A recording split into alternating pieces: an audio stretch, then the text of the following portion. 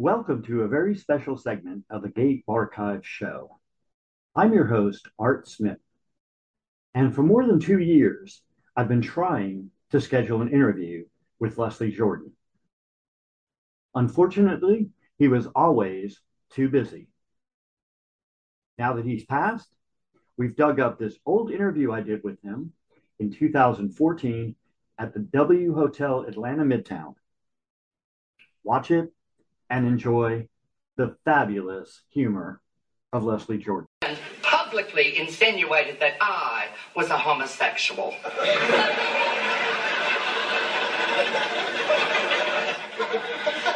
And? Oh, Beverly, no. You must have misunderstood. Attention, Republicans. Beverly Leslie is a homosexual. I repeat, Beverly Leslie is a homosexual.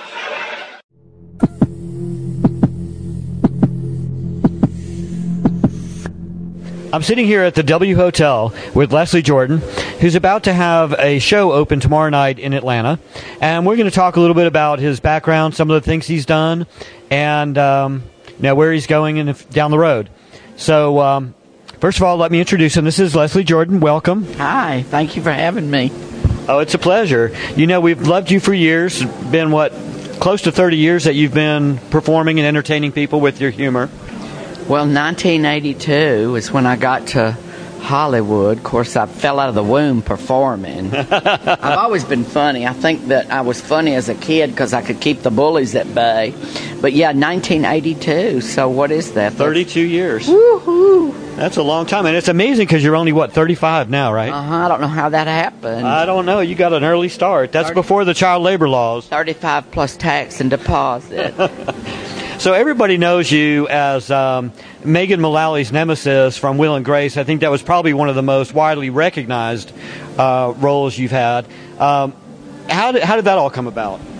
I just auditioned. I have a whole story. It involves Joan Collins. They had written this part for Joan on Will and Grace. She was going to steal Rosario the maid. And then her and Megan Mullally were going to where's she go? When her cameraman left, was going to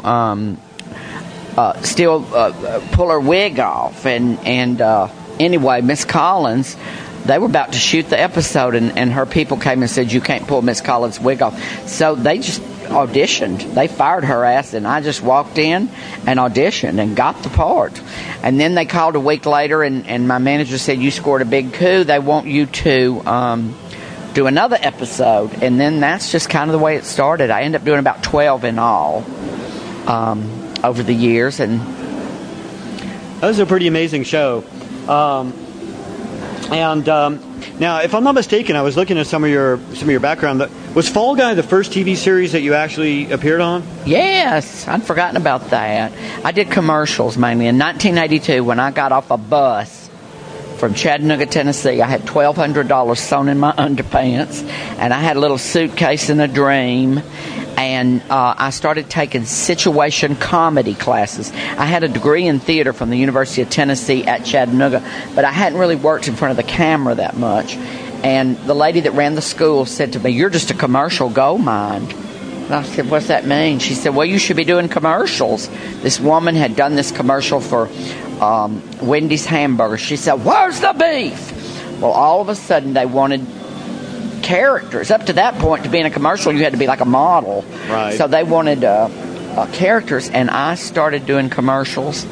I did everything from Aunt Jemima Light Syrup to I was the elevator operator. I was as popular back then as Flo is on the Progressive ads. I mean, seriously, I couldn't get down the street. I did so many television commercials. And then I got hired for The Fall Guy. And then I made a mistake. I went to an audition for TV, and the lady said, well, you're a good actor. I knew you did those commercials. I didn't know you could act. And I thought, well, you stupid bitch, how can I do 21 commercials where you got to do it in, 23 seconds? That's the best training ground. Well, I went to my commercial people, and I said, listen, I want to pull back on the commercials because I want to do TV and film. Well, that was kind of like that redheaded boy leaving Miami Vice, or what? Remember that one?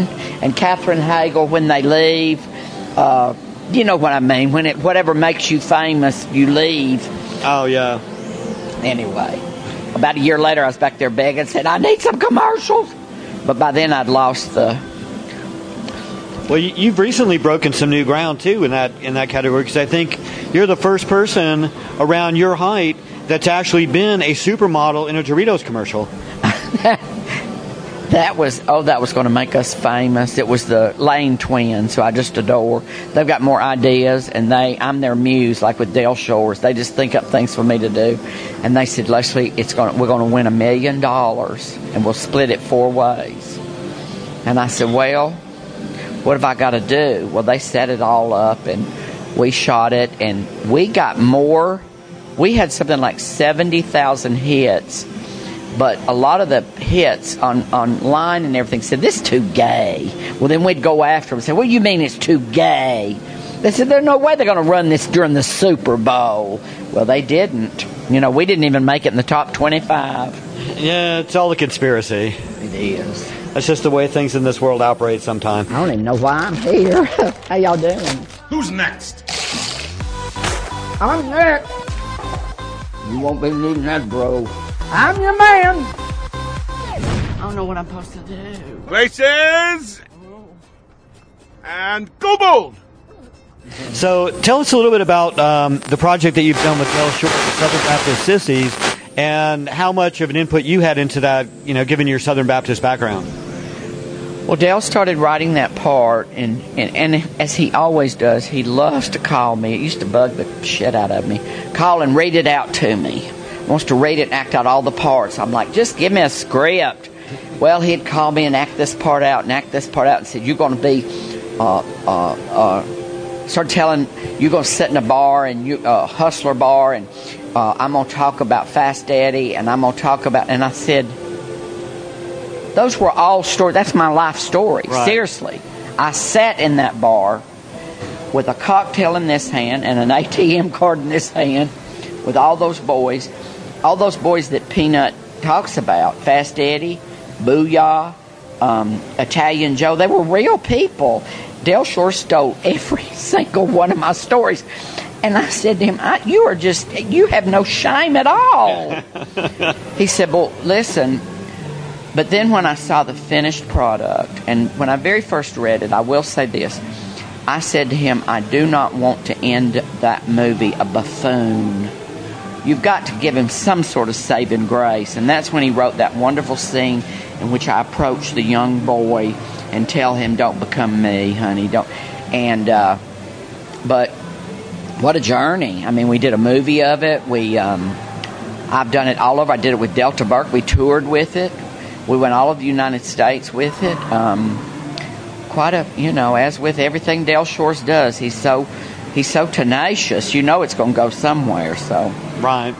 Now, we know from your recent comments on Gary Busey that you really don't hold anything back when you talk about some of the other celebrities that you've known over the years. So, go ahead and tell us a little bit about, for instance, you just mentioned Delta Burke. In a nutshell, what's your opinion of Delta? Well, I love Delta. I worry about Delta. I don't know where she is, what she's doing. We haven't heard from her in a while. I think she's just reclusive. She is a joy, to work with. And she's still with Gerald. I know that. I check up on that every once in a while. She's still with Gerald McRaney. They're still together. And, financial problems they've gone through everything. So I don't know where Delta is now. I know that she called Dale. She was a little upset that she wasn't being included because we turned her part over to Caroline Ray, who just gobbled it up. And that was Delta's decision the first time. It's not like we told her. It was Delta's decision. I've got too much on my plate right now. I can't do it. So we turned over to Caroline Ray. Well, then Del didn't even think. He just has had Caroline Ray, helping him raise money and all this stuff. And apparently he got a call the other day. Delta was a little upset, but no big dirt on that one. Well, as we mentioned over dinner a little while ago, Caroline Ray a couple of times I've met her. Has been quite a character, too. First time I went to see her, had an appointment for an interview, and she showed up at the door to her own hotel room at Disney in curlers and a pink robe. The second time I ran into her, I was on the set for the Donnie and Marie show when they had that over in Hollywood, and she came running in a pair of sweatpants looking for her next-door neighbor who was a set dresser and had the spare key to her apartment that she had locked herself out of.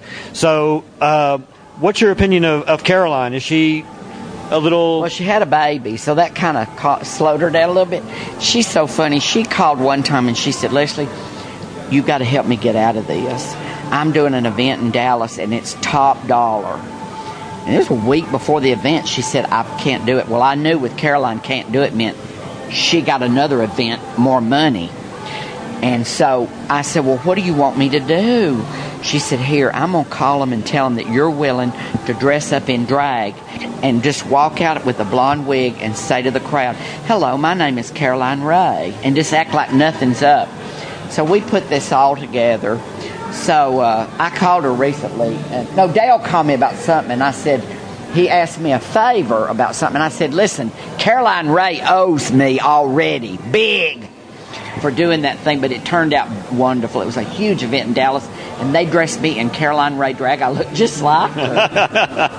And I walked out, and I said, y'all may know me from The Biggest Loser. And everybody's started scratching. I said, what? It's Caroline Ray. They're going, blah, blah, blah, blah, blah. What? And then I look backstage and I take my wig off. I go, this ain't a working. So it was fun. So what about your love affair with Dolly Parton? You know, it goes all the way back to I was in college in the 70s in Tennessee.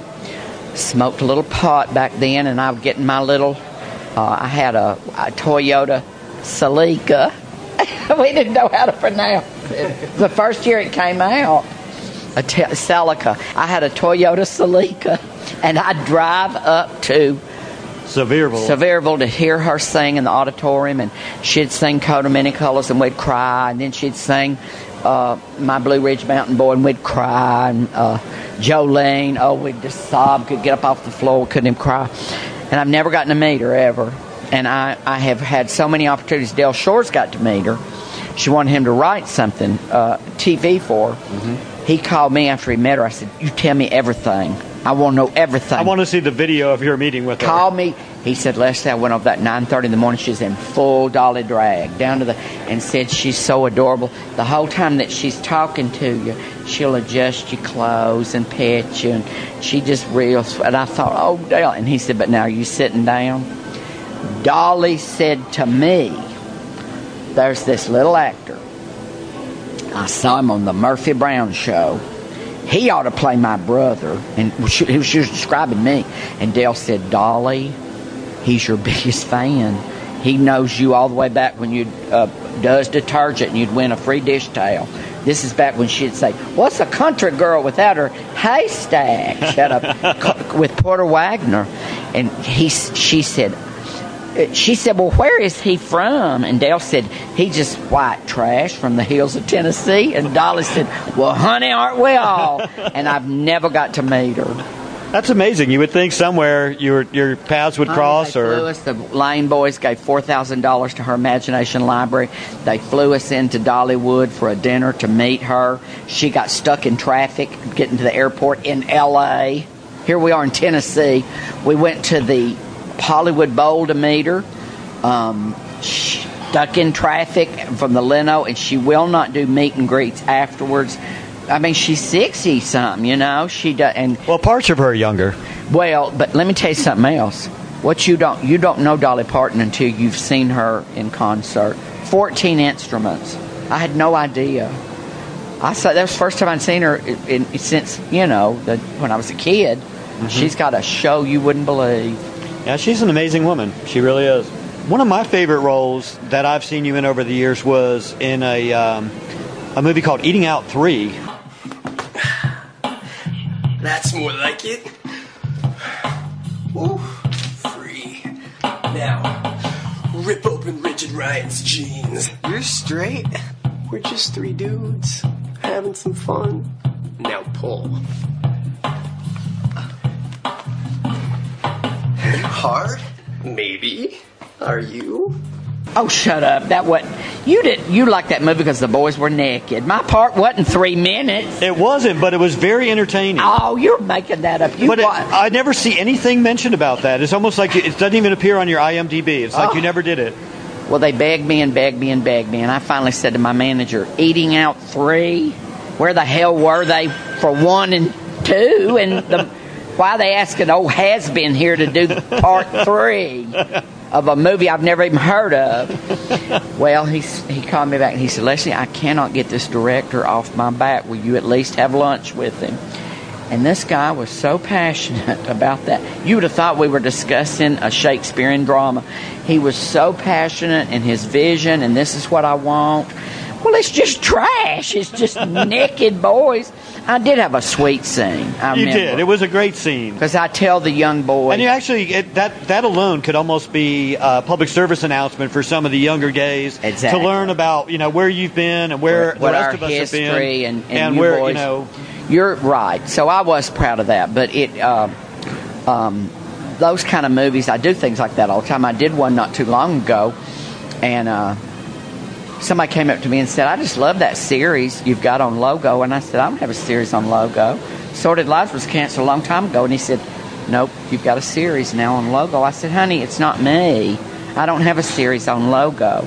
Well, I had done this low budget film, which I'm always up for, because I remember years ago I did a low budget film, and there was Ed Asner. Mm-hmm. And I thought, you know what? Look at him giving back to young actors. And I thought, so I did this thing. I've got a series on Logo, and I've never seen a nickel, so I don't know how you can do that. Did I read something somewhere that one of your idols was Truman Capote?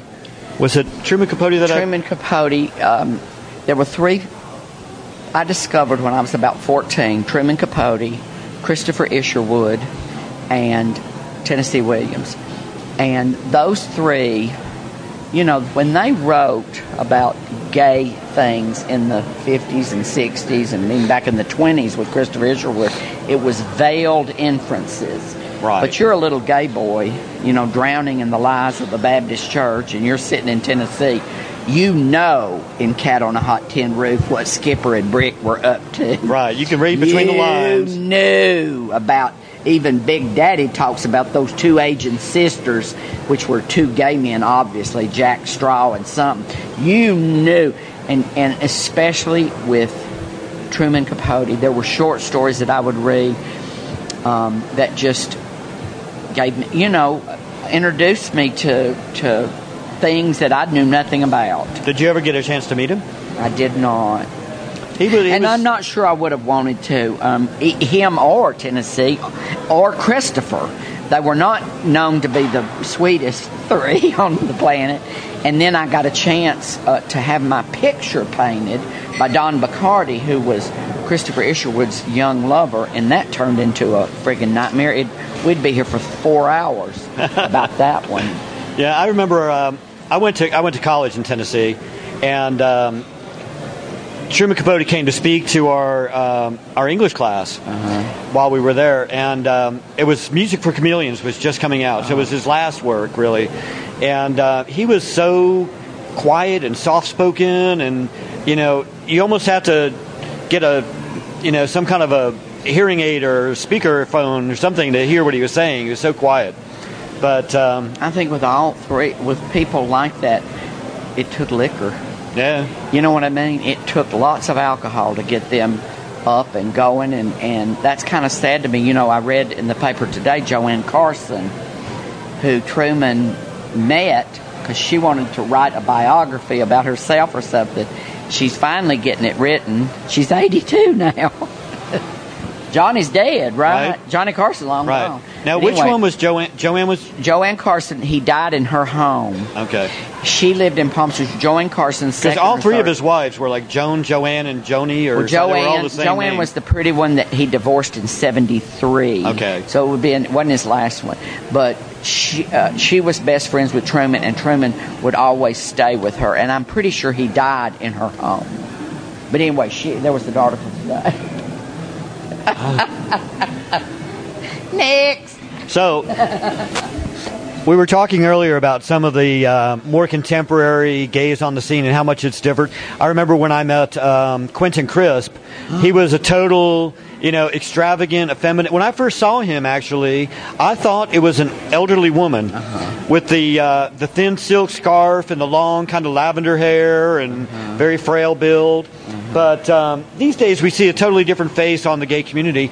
And as we were mentioning earlier, for instance, Lance Bass, he, boy band star from the late 90s, early 2000s, and now he's out publicly supporting gay marriage and touting his boyfriend all over the place. How do you think that's changed? And, has that had an impact on your life and the people that you know in Hollywood? Or I've just been along for the ride. When people ask me what the secret to my success is, and I say, this is it. This is the secret to Leslie Jordan's success. In 1982, when I got off that bus from Tennessee and I discovered West Hollywood, and there were queers hanging from the trees, I was home. It didn't matter. I think people come to Hollywood and they say, I'm going to give it 5 years, or I'm going to give it this. Or they get married and they, they're straight. They have to raise kids. Right. It didn't matter with me. I was home, West Hollywood. The acting was just something I had to do to keep afloat so I could get out to the bars. And slowly, I built this amazing, amazing career. And what was wonderful about it, in 1982, West Hollywood was not even incorporated yet, or a city, but it was a community in crises. As we talked a little bit about over dinner, people were dropping like flies. And what we learned was we have to take care of our own. Nobody's going to help us. We couldn't get anybody to help us. And I was one of the founding members of everything. I was around. We would meet up at the church at Fairfax and Fountain and cook food. That became Project Angel Food, still going. We would go down and had a buddy system where you would go to the hospitals and pass out banana popsicles because somebody figured out that the AIDS boys, their mouths got dry, and we were fearless. The nurses wouldn't even go in there. The nurses were dressed like they are today for Ebola. Right. The nurses. Hazmat suits. And here we were fearless. I don't know what it was, but that. So in terms of the way things have changed, in those days, I always had gay managers and gay agents. It was very wink, wink. You'd go to the bars every night, you'd see every producer in town. Right. You'd see every casting person down. But then when you saw them during the day, very wink, wink, and my manager would call me and say, now listen, keep your feet on the ground, keep your hands at your side, and put your voice in the lower register, because they don't want any of that. Back then, there were like wink, wink, nebbish, mama's boy. They're looking for someone a little light. They'd say a little minty.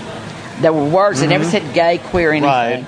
And we knew. And now, they're catching up with us. I never. Now, had I been someone like a Lance Bass, who, if he wanted to act and was young and beautiful, and it might have been a lot harder to come out. But as people would ask me, now when did you come out? I'd tell them, well, honey, you had to have been in to come out. I fell out of the womb and landed in my mother's high heels. It was a different world back then and different place. You were in the deep South and now you're out in L.A. That's what completely my mother different. tells me. My sweet mother. She's 80 now, and she says to me now, she got so mad at me the other day. I have I bought some art, and this artist now sends me tiny, beautifully framed nudes. But I got like 60 of them. And so I was going to donate them to the Hamburger Mary's Bingo. But anyway, I held them up, and in this one particular one, as my friend said, well, no wonder your mother got upset. It was a man on his belly, and the pucker was painted. They had the pucker. Well, my sisters called, and they said, we're warning you, she is on the warpath. But that's her thing, is that, well, you live out there in Hollywood. I'm here in Chattanooga, Tennessee, and, here you have pictures on your Facebook. I said to my sisters, what is she looking at my Facebook for? They said she reads it religiously. And then my heart started going boom, boom, boom, because I started thinking of everything I'd put on there. So you're going to have to join the drag queen fight on Facebook to be able to use a fake name so your mama can't read the stuff you don't want her to see. My drag name is Baby Wipes. Oh, so I understand there's an interesting story that you had about $100 pair of underwear. Which was an embellishment, but I was locked in the Celebrity Big Brother house, and there was a French girl. She was a stripper. She's famous for being on low rent Rock of Love reality shows with Sharon Osbourne and whatever. And I didn't know who she was, but we didn't get along. And she would hide her food because she was a vegan, and I never could complete my tasks. And I had eaten rice and beans for 5 days, breakfast, lunch, and dinner. I couldn't get any sleep. I was sleep deprived. My blood sugar was awry, and she bugged me. She was hiding her food, and I went in and verbally attacked her. I said, "You can't hide Brazil nuts, honey. We can all eat those. I don't care if you're a vegan or not." And I said, "I don't know what happened to you, as a child." Well, she went ballistic on me and got a pair of nail scissors and went in, and they weren't $100. They were from Joseph A. Banks. They were probably 20 or 30, but they weren't cheap. And she cut my underwear to shreds, and I called her a dirty French slut, and it's all over the internet. And when I got out of the house, I couldn't make it. I've never had name recognition. I've always been, "Oh, you know him, that funny guy from Will and Grace." Right. Nobody knows Leslie Jordan. And now I can't get down the streets of London. They call me Little Leslie, and they'll go, "You dirty French slut," and give me the thumbs up. Well, at least they're mentioning your name, right? So they're thinking about you. Well, we appreciate you coming by here. Well, thank you. And we're glad you're going to be here for a couple days, and understand you're going to see your mama this weekend. So for Pride. My mama. We're going to celebrate Pride. Well, excellent. At the Ruth Chris Steakhouse in Chattanooga, Tennessee. Do they have a Ruth Chris in Chattanooga? Yes, and Mother's dying to go. Uh-oh. She's called it Ruth Chris's, Ruth something. But anyway, it's brand new. All right, then. They're high rollers in Chattanooga now. Oh, we've got everything. All right, thank you. Thank you.